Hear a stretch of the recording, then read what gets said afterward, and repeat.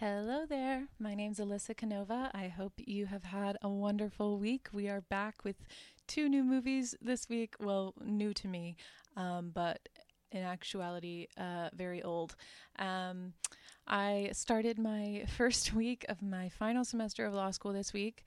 Um, it's going all right, but it was definitely a nice reprieve to just sit back and watch these movies and take fastidious notes and be extremely judgmental. So our theme this week is birds, and if you know anything about me, you know that I'm pretty terrified of birds. I like to keep my distance from them. They're like our oldest like living species. They're related to dinosaurs. Anyway, they fly. They've got these weapons on their face and on their feet and hands, or just hands or just feet. I don't know. But anyway, they're terrifying. And that's exactly what Alfred Hitchcock's The Birds is about. And I have never seen The Birds, but obviously it's a classic. So I'm going to tell you all about it. It starts in San Francisco. Our leading lady is, her name is Melanie Daniels, played by Tippi Hedren. And she is absolutely so gorgeous. Could not stop staring at her the entire time I watched this movie. She really looks like a blonde Casey Musgraves, but also it was like pretty poor quality because this movie is really old. So I don't know if she actually looks like Casey Musgraves, but she definitely looks that way. And my screen. So anyway, just picture that, right? She's walking through San Francisco and she enters a bird store. And she goes upstairs and she's talking to this older woman that works there, and she says that they're getting a new bird in but that they're late with it, but this woman is obviously wanting to buy a bird for some reason, but the woman says she's going to have to train it. But then this man comes into the store, and he asks Melanie for help looking for lovebirds. He wants to buy two birds for his sister who's turning 11. And they have this like weird back and forth because she like clearly doesn't know anything about birds, and he's just kind of like messing with her. And like he asks her his name and she tells him. We find out that he is like a lawyer, and he knew her because she had been in court because she pulled some sort of prank that resulted in a huge window being smashed. So she's clearly a woman of mystery. She's got an edgy side. I really love her. But after this guy leaves, she calls on the phone and she asks a guy on the other line. She's trying to track down this man. She gives the license plate number of the guy that she had just met, and then mentions that her dad works there. So she's clearly like a rich young woman who is well connected, but who also just likes birds for some reason. So later we see her in an elevator. She's trying to take the lovebirds to the guy she met, whose name is Mr. Brenner. And she puts like a note down to Mr. Brenner, but then this guy in the hallway is like, oh, he's gone to Bodega Bay. He's not going to be back till Monday. And so Melanie drives her beautiful self through the countryside with her caged birds in the passenger seat. And the whole time she's doing this, I really think that like something sinister is afoot. But I really thought that she was trying to like do something to this man. Like she like wants him badly. Like she is going after him, and she won't even admit it to herself. But it's like, girl, you're driving out to the country with some birds. Like, anyway, so she goes all the way out to Bodega Bay. She parks at a general store. She asks the guy that works there where this guy, Mitchell Brenner, is. And he points her across the bay and he's like, that's his door. And she's like, but I want to surprise him. And I'm like, she is going to kill this man. No, she literally just wants to surprise him. So she rents a boat. But before she rents a boat, she wants to find out the name of the little girl who the birds are for. So she asks about, like, if they know her. And the guy's like, it's Alice or Lois. I'm not sure. But the teacher lives over here and you can go ask her. So she goes to the teacher's house and is like, I need to know the name of the little Brenner girl. And she's like, oh, Kathy. And she's like, okay, that's way different from Alice or Lois. And then there's some tension because this teacher, her name is Annie. She's like, are you a friend of Mitch's? And they share like a quick cigarette. And she's like, oh, like, you're from San Francisco. Is that where you met Mitch? I guess that's where everyone meets him. Blah, blah, blah. And she sees that she's like has lovebirds in her passenger seat, and she's like, good luck. Like, she knows that this woman is after a guy who presumably might have been her man at some point. So she drives to the dock, and the boat that she rented is there, and this guy like helps her in and cranks up the boat, and then she is off riding her little motorboat across the bay. And then when she gets to the other side, she just sneaks into the house without asking and leaves the caged birds on an ottoman with a note that says Kathy, and she rips up the other note that she had addressed to Mitchell, and then she leaves, and she keeps like looking over her shoulder at this barn next to the house to like make sure no one watches her, but then she finally sees Mitchell come out, but she's already like halfway across the bay in her little motorboat. And he meets her at the dock, but just before she docks, the seagull like swoops down and nips at her head. And like she touches it, and like she has blood on her glove, and then like she walks up the dock and she's got blood dripping down the side of her face, but she's like unfazed. She's so cool. And Mitchell mentions that she might need a tetanus shot, and she's like, I had a booster before I went abroad last May. So they go into this diner, and like everyone turns to look at them immediately. They're like, okay, who's Mitch's new, woman? Like, he is a man about town in this bay, I guess. And the bartender comes over and asks if she got hurt in the parking lot.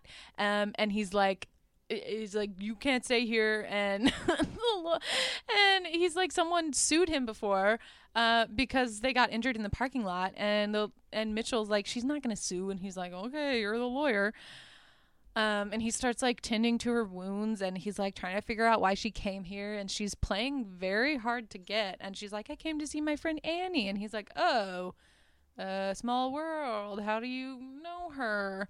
And he's like, I'm pretty sure you came up to see me. And she's like, I loathe you. And there's just so much sexual tension, and she is just like denying it to his face. It's like, girl, you drove all the way out here.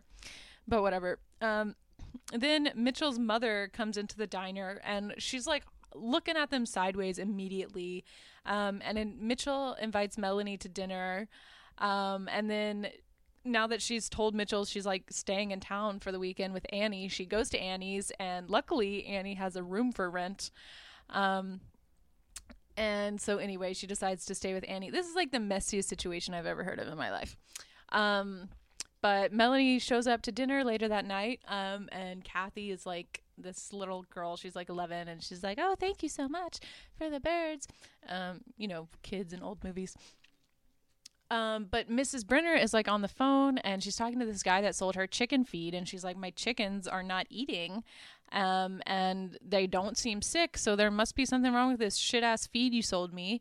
And the guy's like, oh, well, someone else actually said their chickens weren't eating either, but they had like a totally different brand of chicken feed. So like they're starting to wonder if, something's going around. Like the chickens aren't eating. This bird just like came at Melanie in the middle of the ocean. And like, so during dinner, another cool thing about Melanie is she's just casually playing the piano, like full songs, while she's like having this conversation with Kathy. Like, women do not do that anymore. Women do not just play the piano the way they used to, and I wish they would.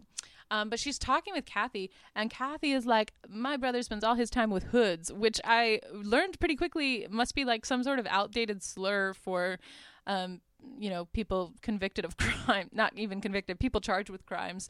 And it was pretty funny and uncomfortable.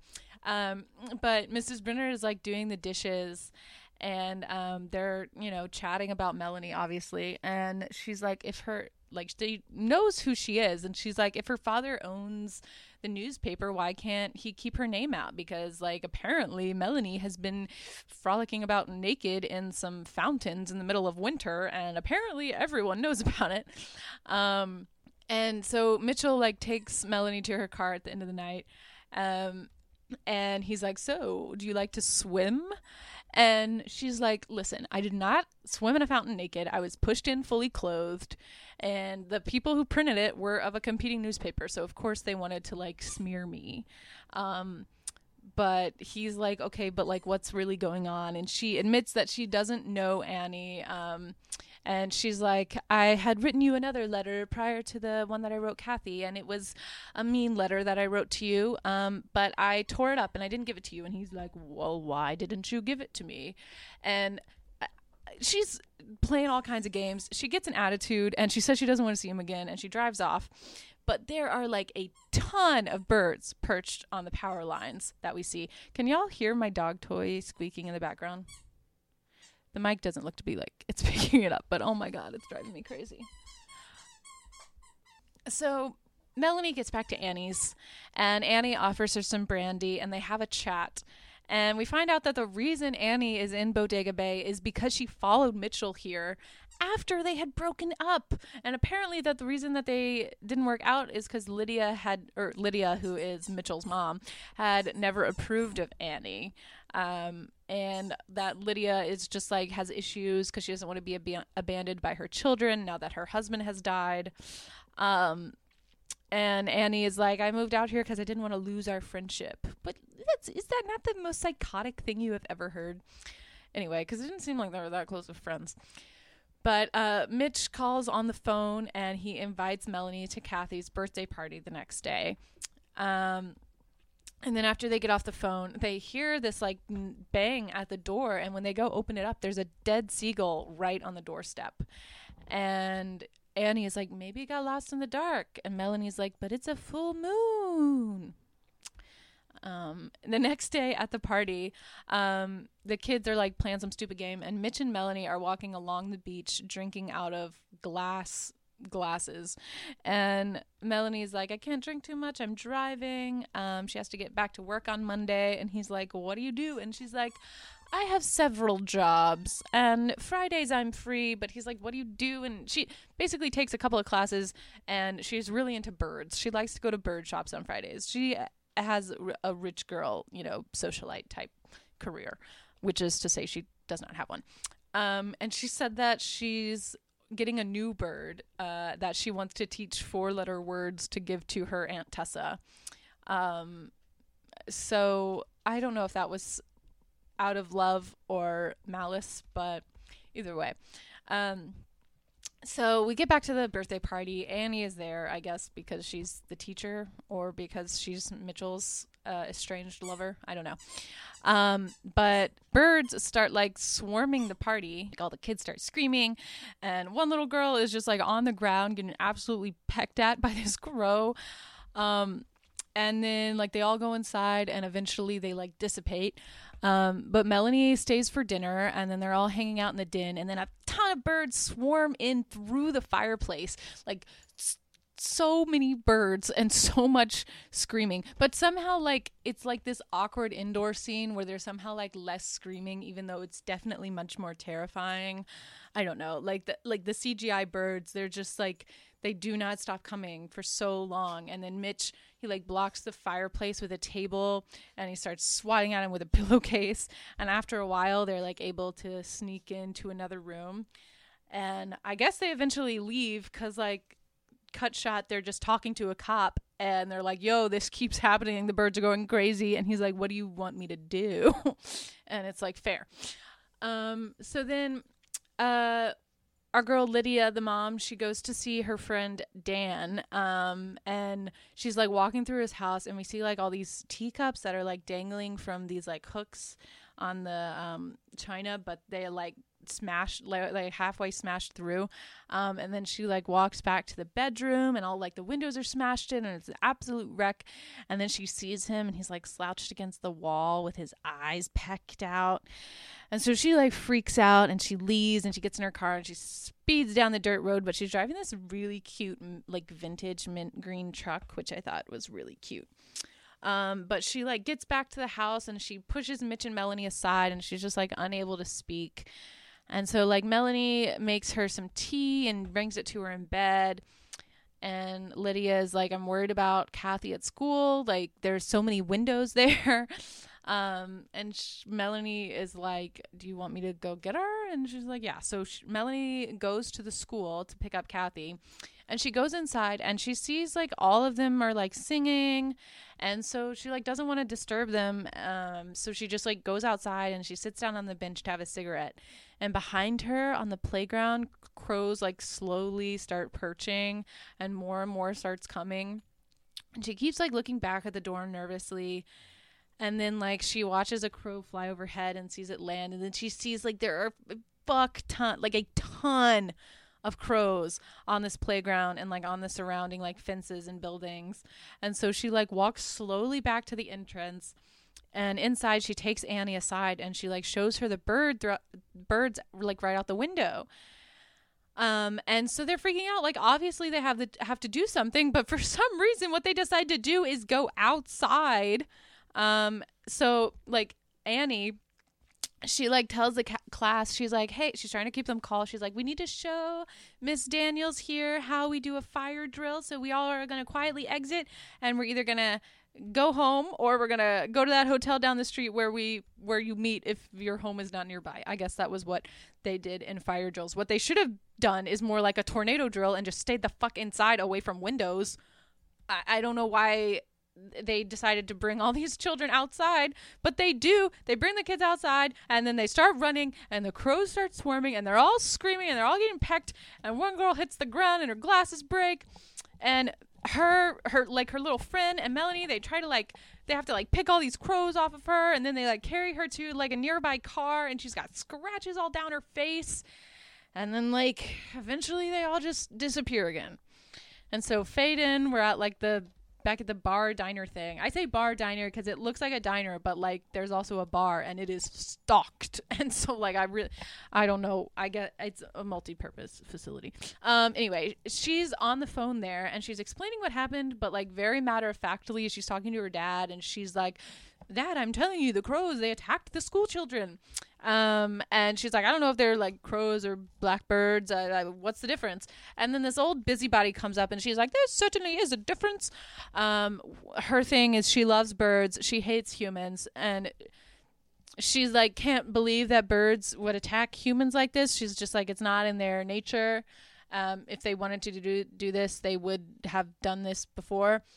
And then this Irish guy in the corner is slobbering drunk and he's like, it's the end of the world. And he starts like spitting these Bible verses, while like nursing a shot and a glass of beer.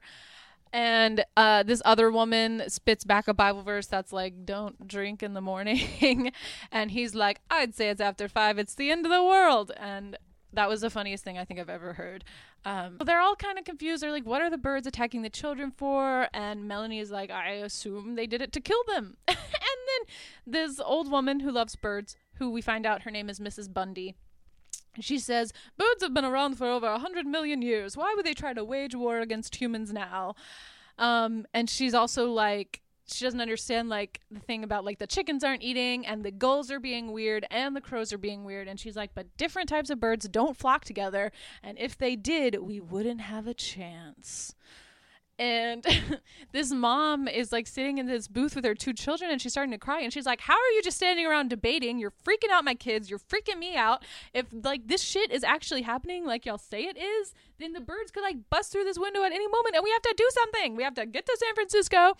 And this guy at the bar is like, you can follow me. I'm going to San Francisco. And she's like, okay, let's go. And he's like, wait, I got to finish my drink. And then they finally get ready to leave and he's like, I hope y'all figure this thing out.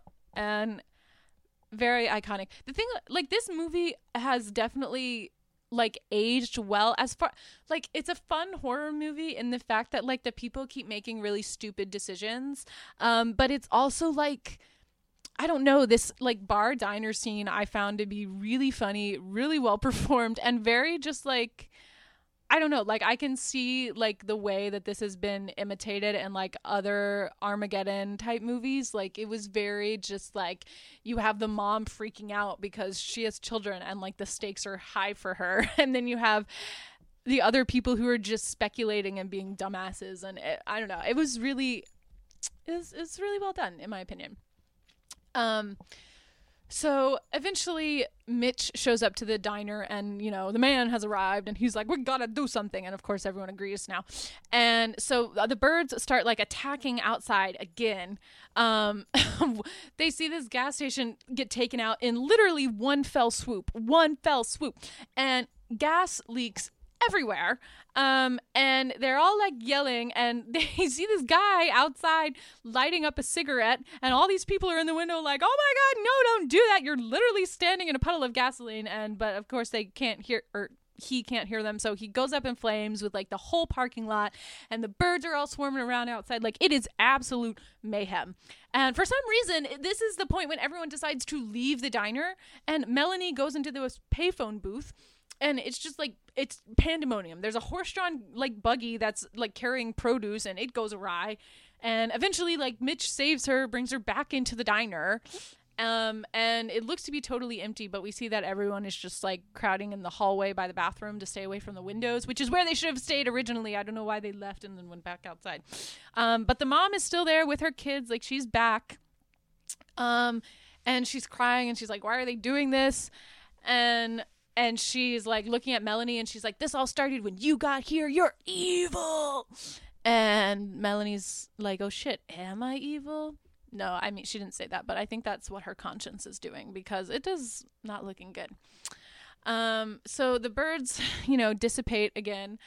And Mitch and Melanie are walking home, and they walk past like a bunch of crows on the playground, and then they pass Annie's house where they see she's like laying dead on the front steps, and then they're like, oh shit, where's Kathy? And Kathy is like right inside the window looking out crying, and the crows are starting to squawk, and then Mitch like covers the body with a jacket and takes the body inside, and Melanie and Kathy are hugging, and then they walk past the playground again. I don't know why don't they just stay inside?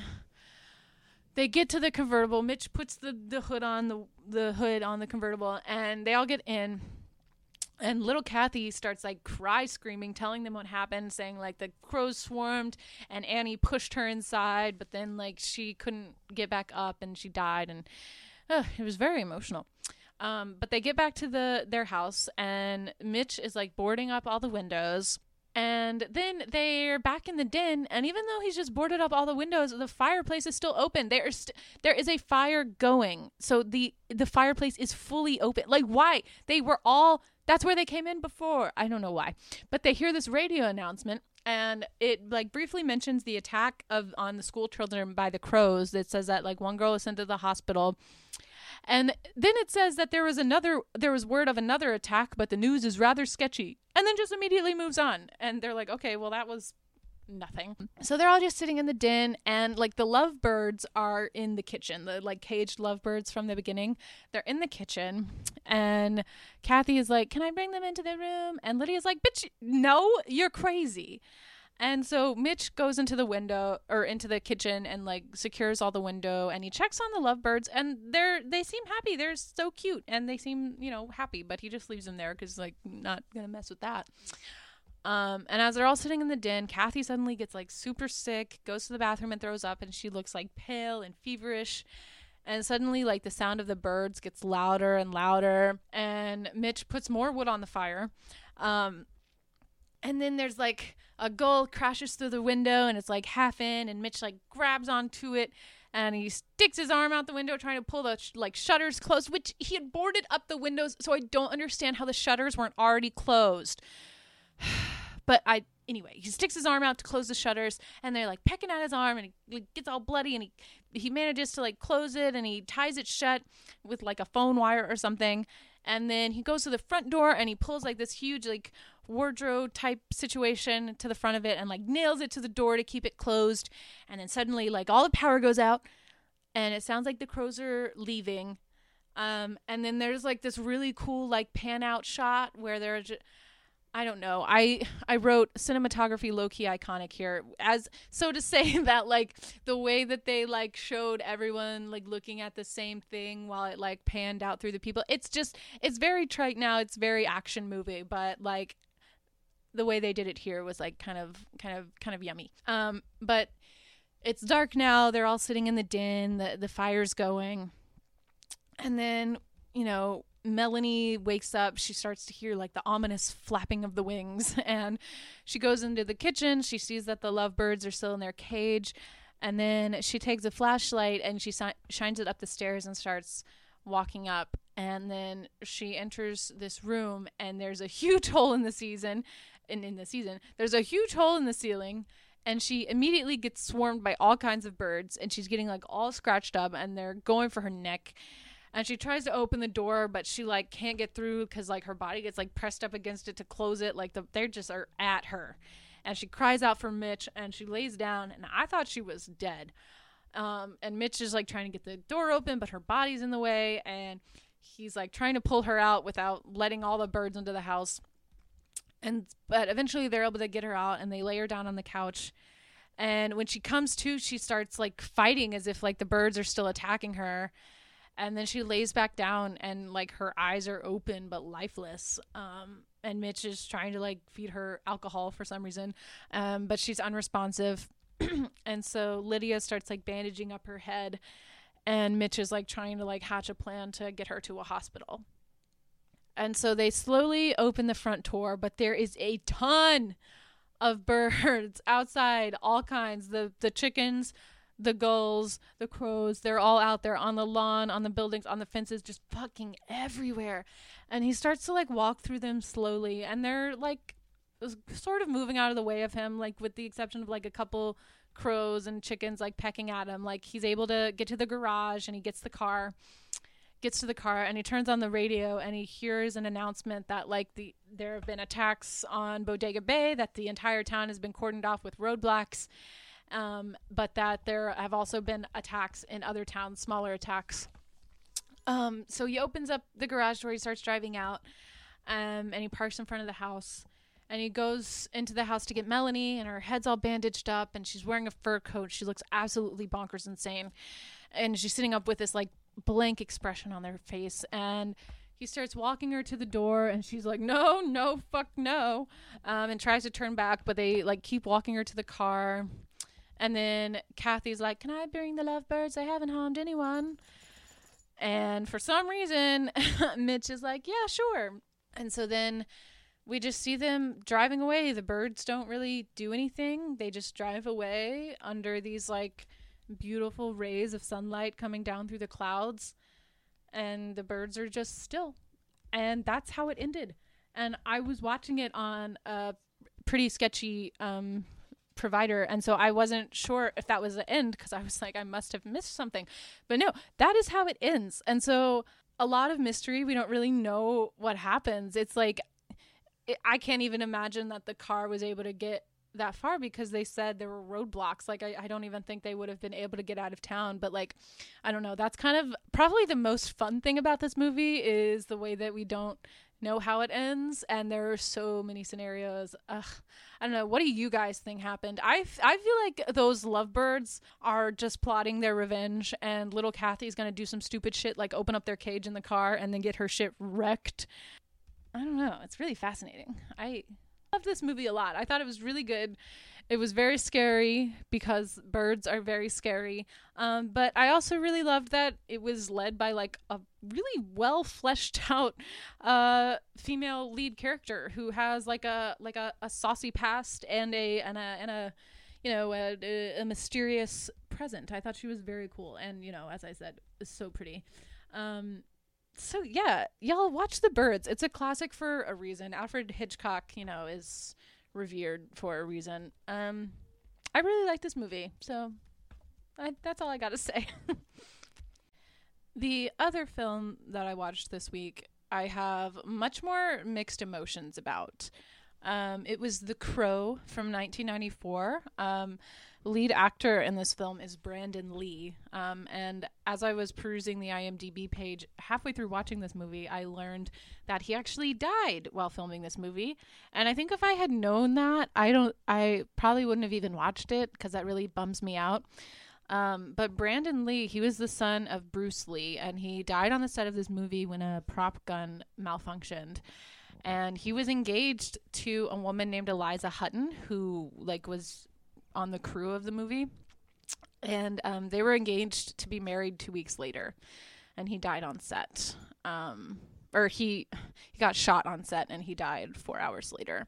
So huge bummer. And this movie, like, I don't know why it was released. I can't imagine that anyone who like knew Brandon would have taken comfort in seeing this film. I feel like it was definitely just something that they released because it was, too late and, too much sunk cost not to. I do think it was in poor taste, but since I did watch it, I will tell you what it's about so that you do not have to watch it. Online, it seemed like this film got like fairly good review, fairly good like feedback, but I don't know. I wouldn't say it is of any hype. I wouldn't say it deserves any hype, especially considering what happened to Brandon while filming.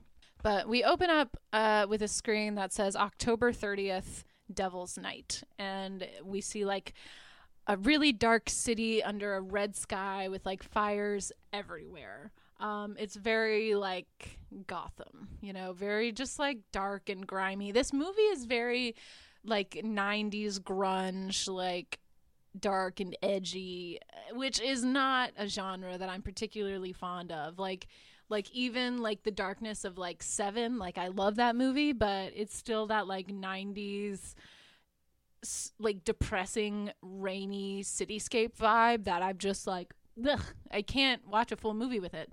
It took me like 2 days to watch this one. So anyway, we hear a voiceover of a girl who will later learn to be one of the main characters, and she's saying that when someone dies, a crow carries away their soul, but sometimes people that have like unfinished business get brought back to make things right. They get brought back by the crow. One of the main characters of this movie is a cop played by Ernie Hudson, and he is at the scene of this crime looking out the window. There's a woman who's barely alive. She's being tended to by medics. That like all the windows are smashed out, and he finds like a wedding invitation on the ground and a wedding dress on a mannequin in the room. And the invitation says like the wedding is tomorrow night, which would be Halloween. And they're like, who gets married on Halloween? And he says no one, which is like, ugh, this cop has a lot of like dark remarks. I don't know. The humor that's supposed to break up the tension in this movie kind of doesn't really do it for me. That's what makes this like extra eerie, is the fact that like the setup of this movie is that this couple, Brandon Lee and the character named Shelley, they were engaged and they were going to be married the next night, but they were killed by a mob the night before their wedding.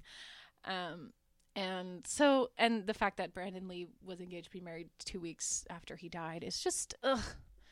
It just gets me, man. It's not cool. But either way, we see this little girl. She rides up to the house on a skateboard, and she's following the girl on the gurney as she gets loaded into the ambulance. And she's like talking to the cop, and she's like, what's going on? And she's like, I know that's Shelley. She's a friend who takes care of me. And she's like, you lied about Eric. And it's like, we don't really know what she's talking about at this point. But cut to 1 year later, Sarah's voiceover, she's saying, love brings two people together and nothing can bring them apart. I don't know. There's a lot of like overarching themes of love in this movie. But like she's edgier now. She's got like Doc Martens and fishnets, and she's got an undercut. She's very cool. And she leaves flowers at Shelley and Eric's graves. And a crow is perching on the headstone and starts pecking at it, but she like skateboards away. Later, she like rides up to this like hot dog stand, and she sits next to the cop, played by Ernie Hudson, and he like buys her a hot dog. And we cut to at an arcade, and these dudes bust in and they start smashing shit up with bats, and then they detonate a bomb, and then they ride off in a red convertible. And back at the gravesite, the crow is like sitting on the headstone, but the ground beneath like starts to swell, and then a man emerges, and he just like starts screaming, and it starts raining, and he like takes off his shirt, and he is like absolutely ripped, but he has like gunshot wounds in his chest that have like healed over.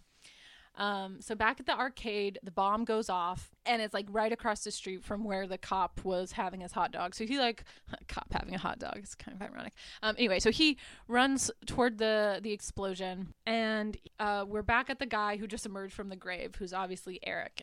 Eric's last name is Draven. Eric Draven. So he goes into this house, which is the house that he had died in, and there's still crime tape in front of it.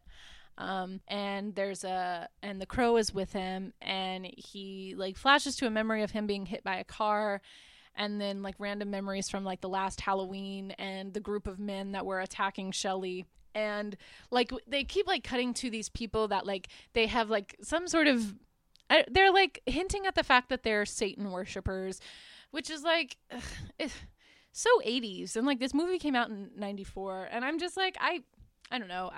It feels like proselytizing. So I don't get it. Satanists are evil. I don't know. He's like in this room. He's walking around. He's having memories. He gets this cut on his hand, but it heals instantly. Cut to where these group of salty bastards in a bar. They're the guys that just blew up the arcade.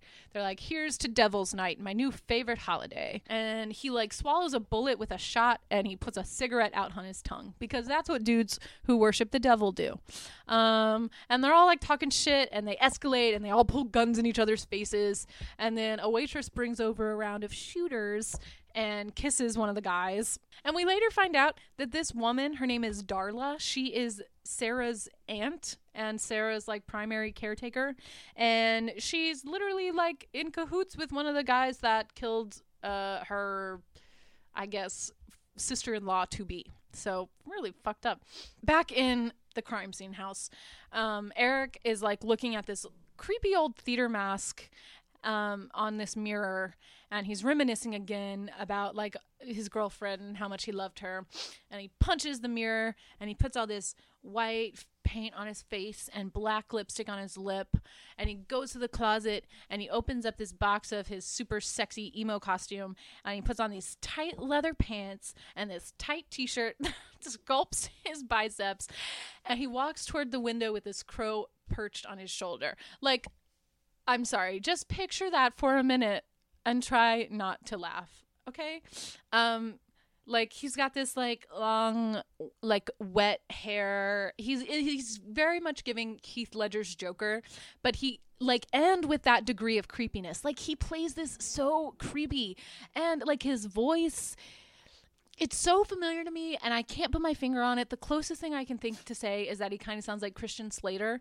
So, like, creepy. Like, I don't know if this is what Brandon Lee was like, or if he was just a really amazing actor, but either way, I mean, gone too soon. So cut to, we're at a pawn shop, and this guy, the guy who works the pawn shop, has this long ass coke nail and a pinky ring, and he's given one of the guys from the gang, he's given him some money for this like random jewelry he's giving over. He like crawling and jumping around like he's Spider-Man on top of these rooftops, splashing through puddles while it's raining, while this Nine Inch Nails song plays in the background.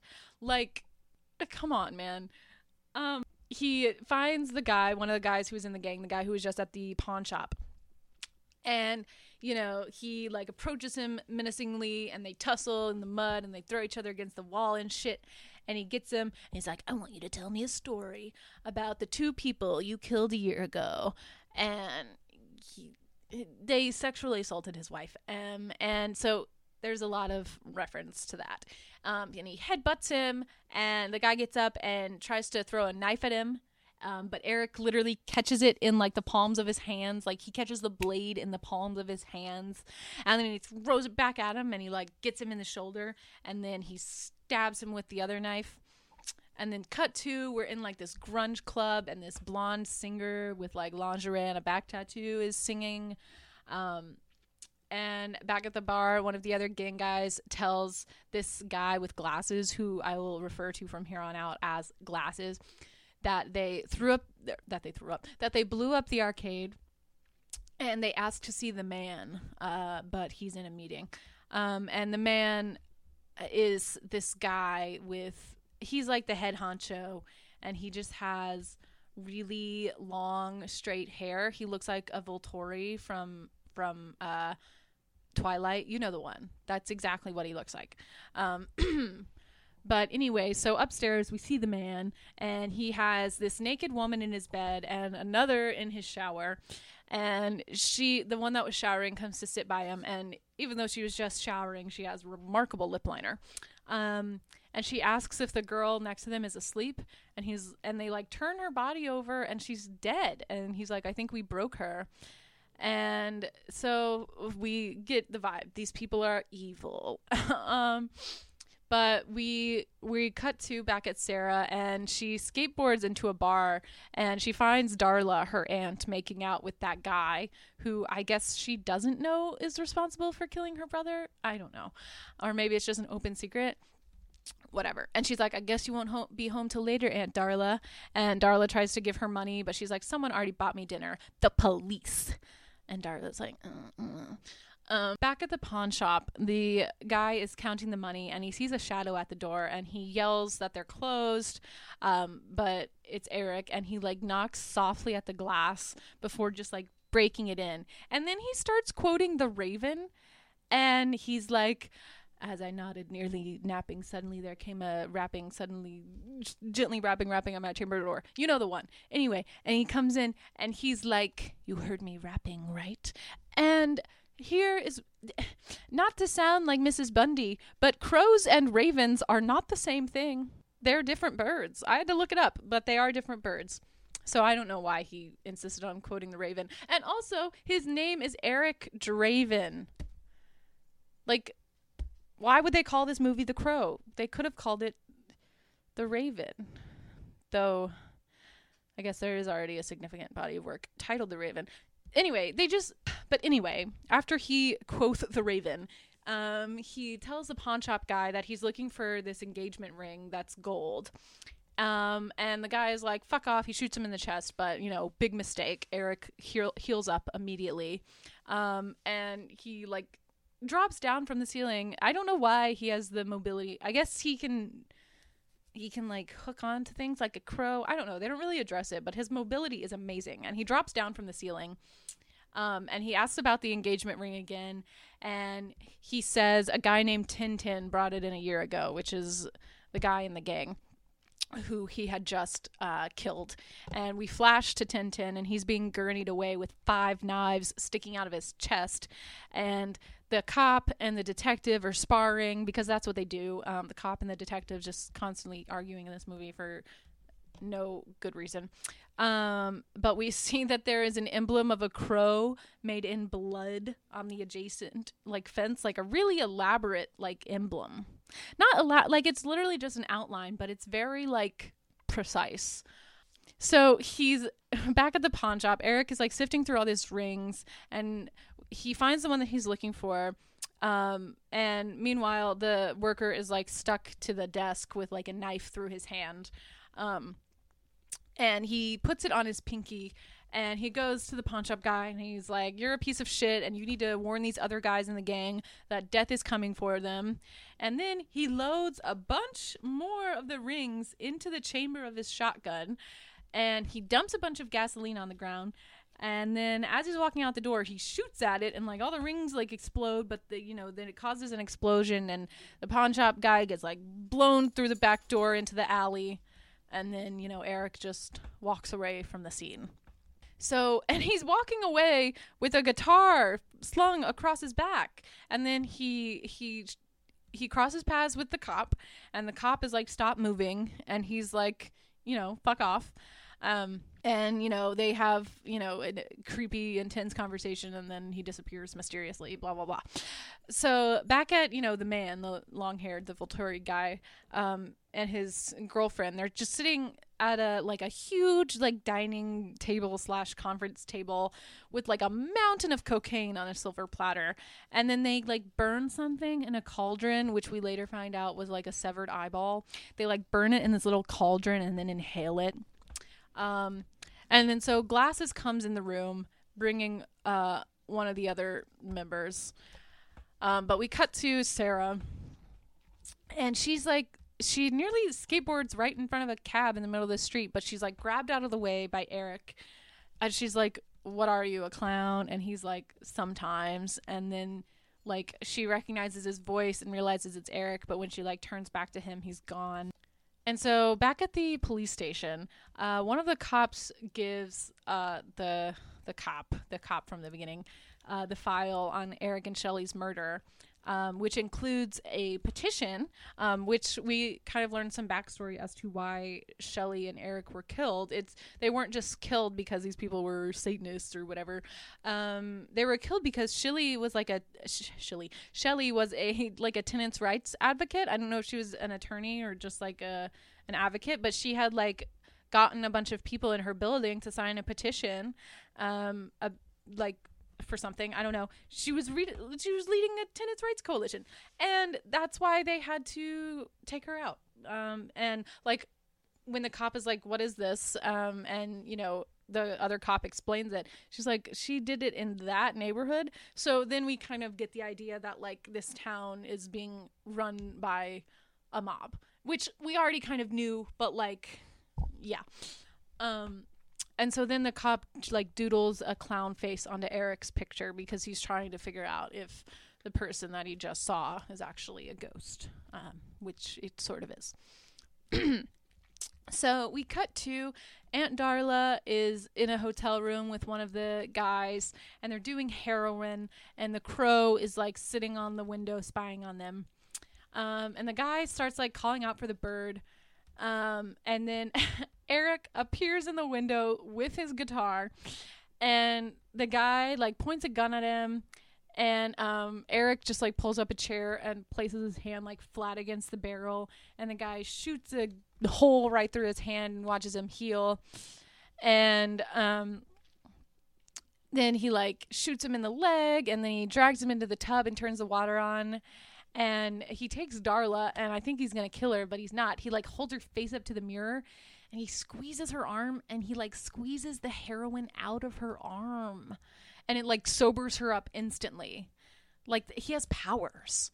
So she's, like, instantly sober, and he's like, your daughter is on the street somewhere waiting for you. And she runs out crying down through the bar. And the pawn shop guy is at the bar with, like, burns all over his body. And he's talking to Glasses, and like after Darla runs through, Glasses guy like starts creeping up the stairs with a gun, and he goes into the room where he finds the guy who Eric had just killed, and he has like 10 heroin needles sticking out of his chest, and Eric is just like crouching in the window and then disappears. And so we're back at like the cop in his home, and he's wearing boxers and a white t-shirt, but he's still wearing his cop hat for some reason. And Eric appears in the room, and he's like, freeze. And, you know, the cop is now bugging because he's like, you died. Like, I saw you get buried. And Eric is like, you still have your hat on.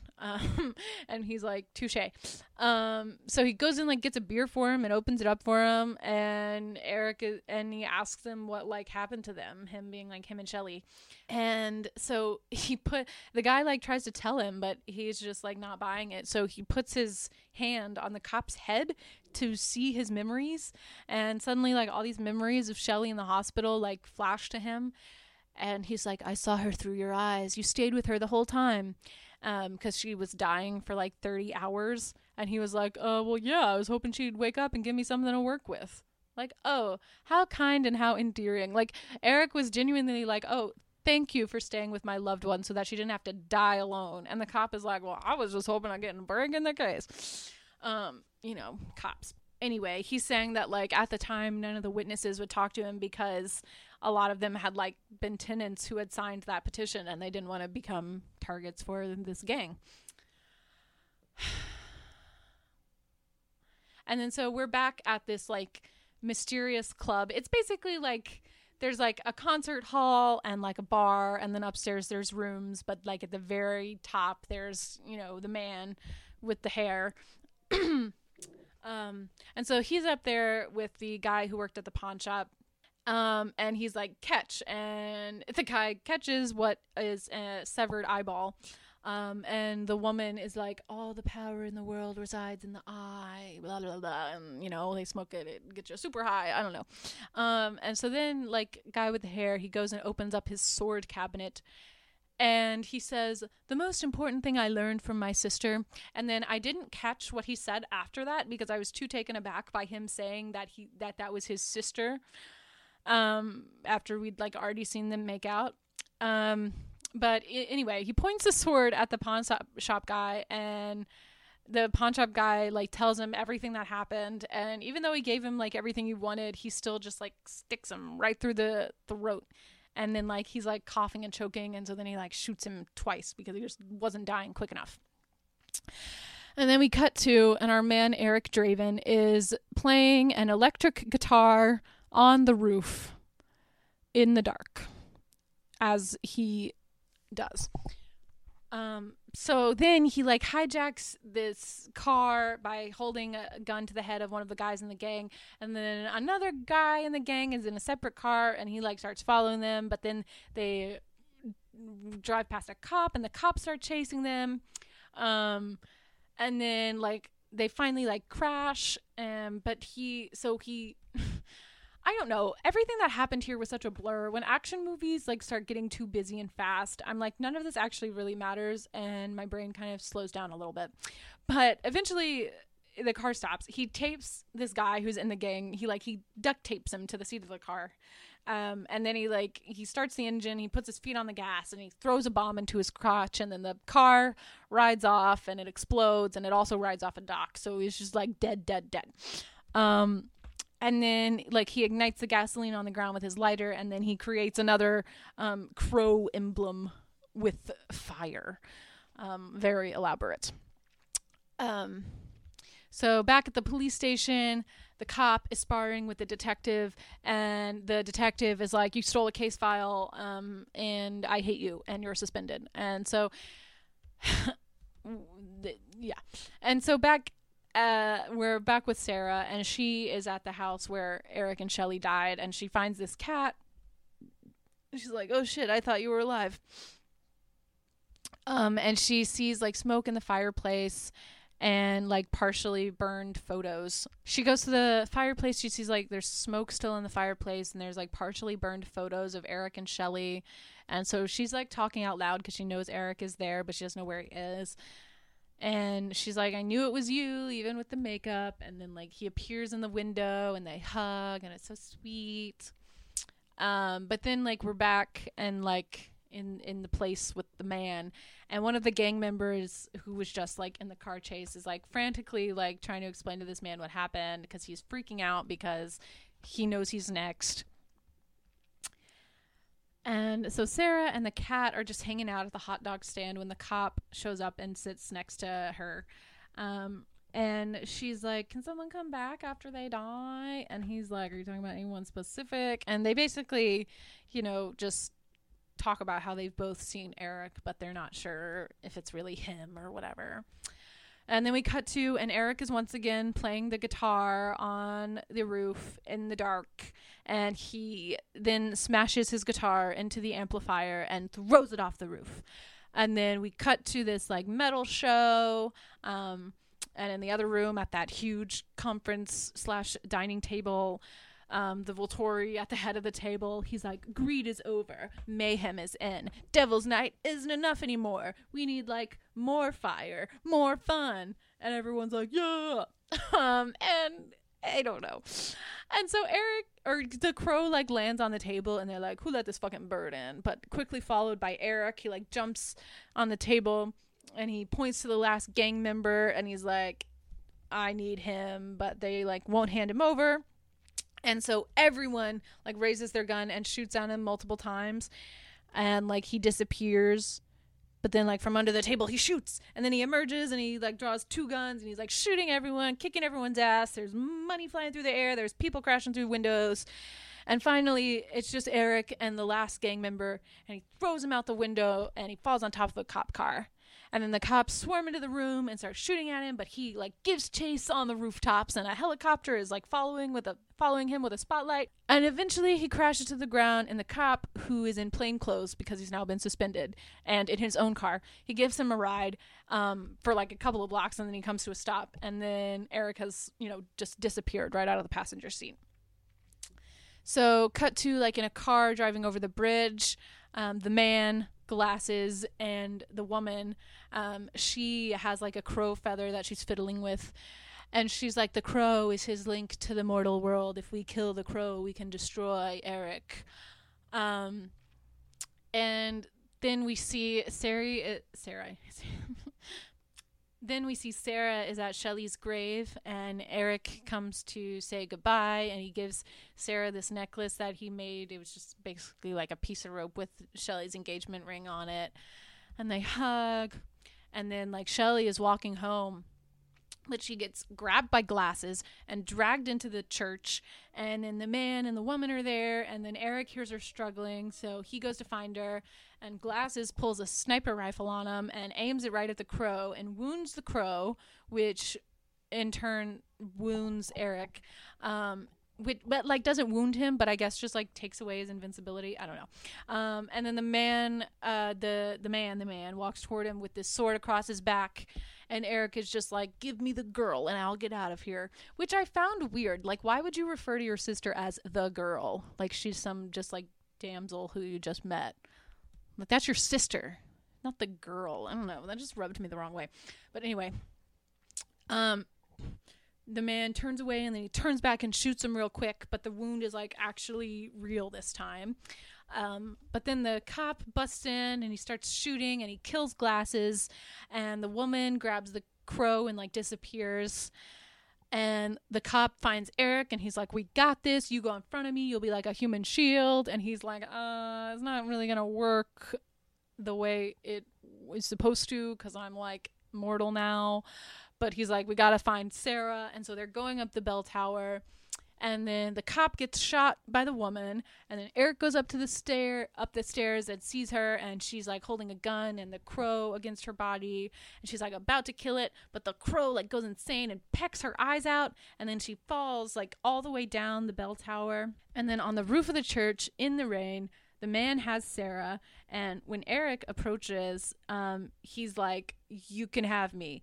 I'm done. But he just drops Sarah, and so she's just like holding onto the ledge while Eric fights with this guy, and like the guy has a sword, so Eric just tears the steeple off of the building and is fighting with that. Takes the man and he like holds his hands onto his face, and he's like, 30 hours worth of pain, you deserve to feel this, which I don't understand. So he's like imparting like the memory of like when Shelley was dying, but like Eric only has that memory because he got the memory from the cop who was just there watching it. But somehow like we get the impression that he is like imparting like the pain and suffering onto this guy, which doesn't make sense to me, because it's like, it can't just be like, oh, I'm imparting like the images of, Shelley dying to you, because obviously he wouldn't be affected by that because he was there when she was being raped and murdered.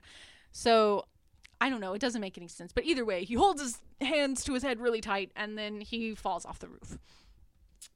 And so Eric and Sarah are like walking safely down the steps, and then they find the cop.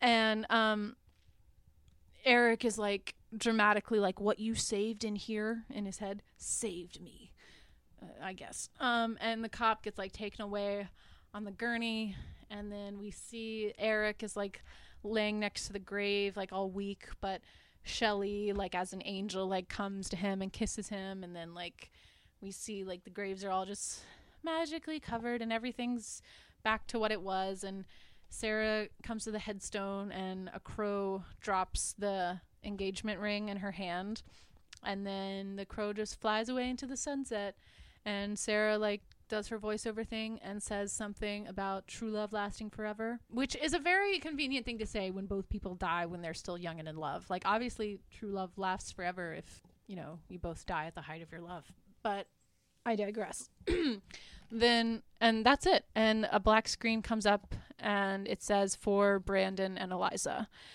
which, as I mentioned, Brandon had just died, and Eliza was his fiance who they were supposed to be married 2 weeks after he had died. So they dedicated the movie to them. I don't know if it would have meant much to them or anyone that they knew or loved. You know, it's not like this movie was particularly compelling, nor did it seem to be very high budget. I mean, like, the cityscapes looked like they were done in like a high school auditorium. Like, I don't think this movie should have been released. So, you know, that's it. I've watched it and I will never have to watch it again. But yeah, I guess if you like really grungy, corny 90s shit, you might like this. But if you like horror at all, I think you should definitely watch Alfred Hitchcock's The Birds. It's beautiful in every way. But yeah, it was a lot of fun this week. God, getting your eyes plucked out has got to be like the worst way to go. And so I'll be thinking about that a lot. But until next week, I'm Alyssa Canova. This has been Freaks and Shrieks. If you would like to, rate, review, subscribe, it would mean so much to me. Of course, only if those reviews and ratings are good. I would really appreciate it so this podcast can reach more people who might want to hear my voice for some reason. But I will quit rambling now and goodbye.